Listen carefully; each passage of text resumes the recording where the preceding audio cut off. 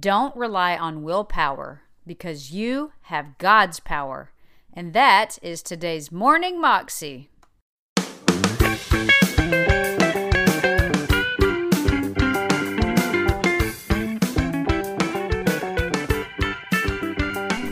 Welcome to the Morning Moxie Show. I'm your host, Alicia Sharp, and today we have Levi Lusko sharing with us about how to use suffering for the glory of God.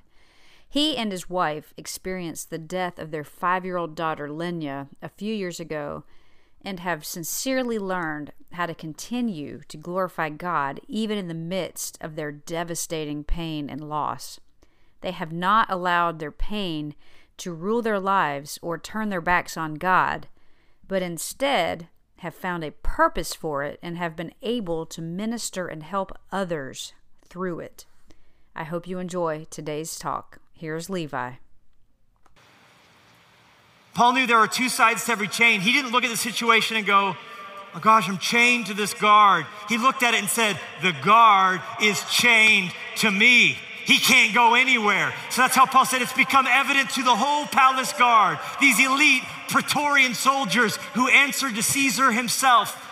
They, in shifts of 4, are with me all the time. And I get to testify to the grace, and I get to share the light that's in my eyes with them. This situation, God has smuggled in a passport for me to reach them with the gospel.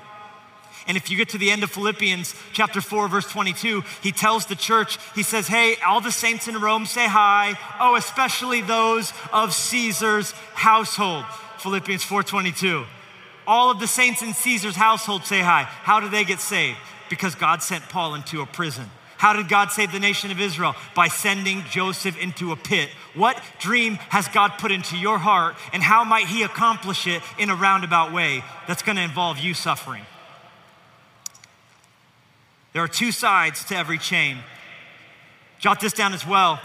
It is an honor to be trusted with pain. It is an honor to be allowed to suffer.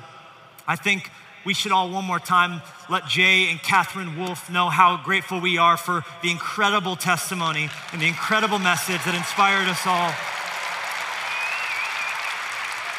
And the statement that she gifted me that I'm gonna walk away with for a long time is that pain is something to be cherished.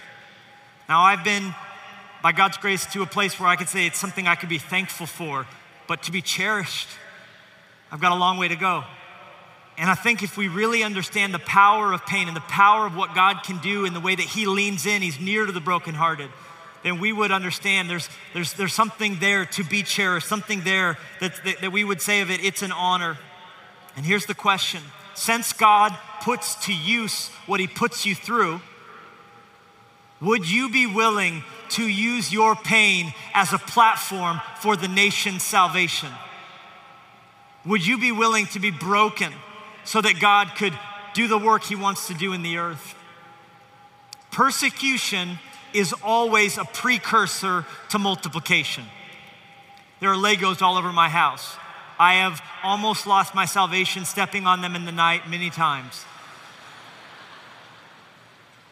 And a while back, I found out that if you take 2 normal Lego bricks and stack them together, you can stack them together in 24 different ways. But if you take 3 different Lego bricks, just 3 bricks, you can stack them together in over 1,000 different ways. And if you take 6 Lego bricks, you can stack them together in 915 million different ways. There's something exponential about that, about multiplication. And I wonder if you understand what you've been handed in being a part of these affairs in these days, and how that's a heavy thing to go out now, because God expects us all to, spiritually speaking, be fruitful and multiply. And for the next 20 years, for this to ring out as arrows being shot out into the world with the gospel, to go out and make disciples of every creature and to live our lives out paying shipping so what was purchased at the cross can be delivered to people, that we might at the end of the day be in heaven with more people and less in hell as a result of what has happened here. God's favorite math is multiplication, but that takes breaking, for Jesus always breaks the bread before he multiplies it. And so we have to lean into the breaking as he seeks to multiply what he's given to us. The devil's hope when you hurt would be that you would run from God. How could God be good if you would run from God? That's what the devil wants you to do.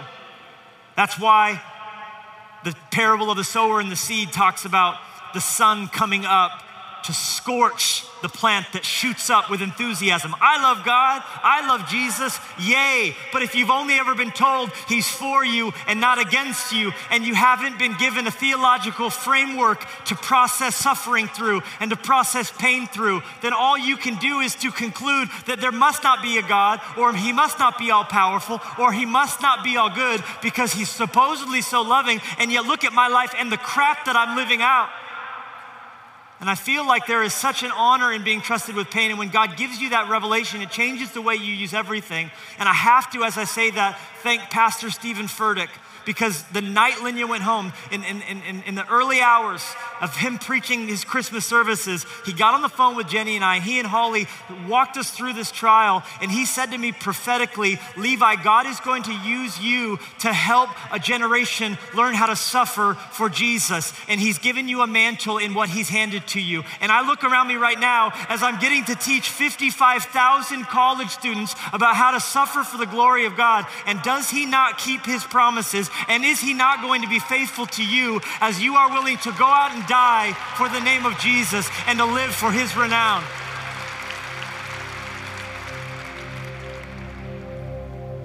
And the last thing I want to say to you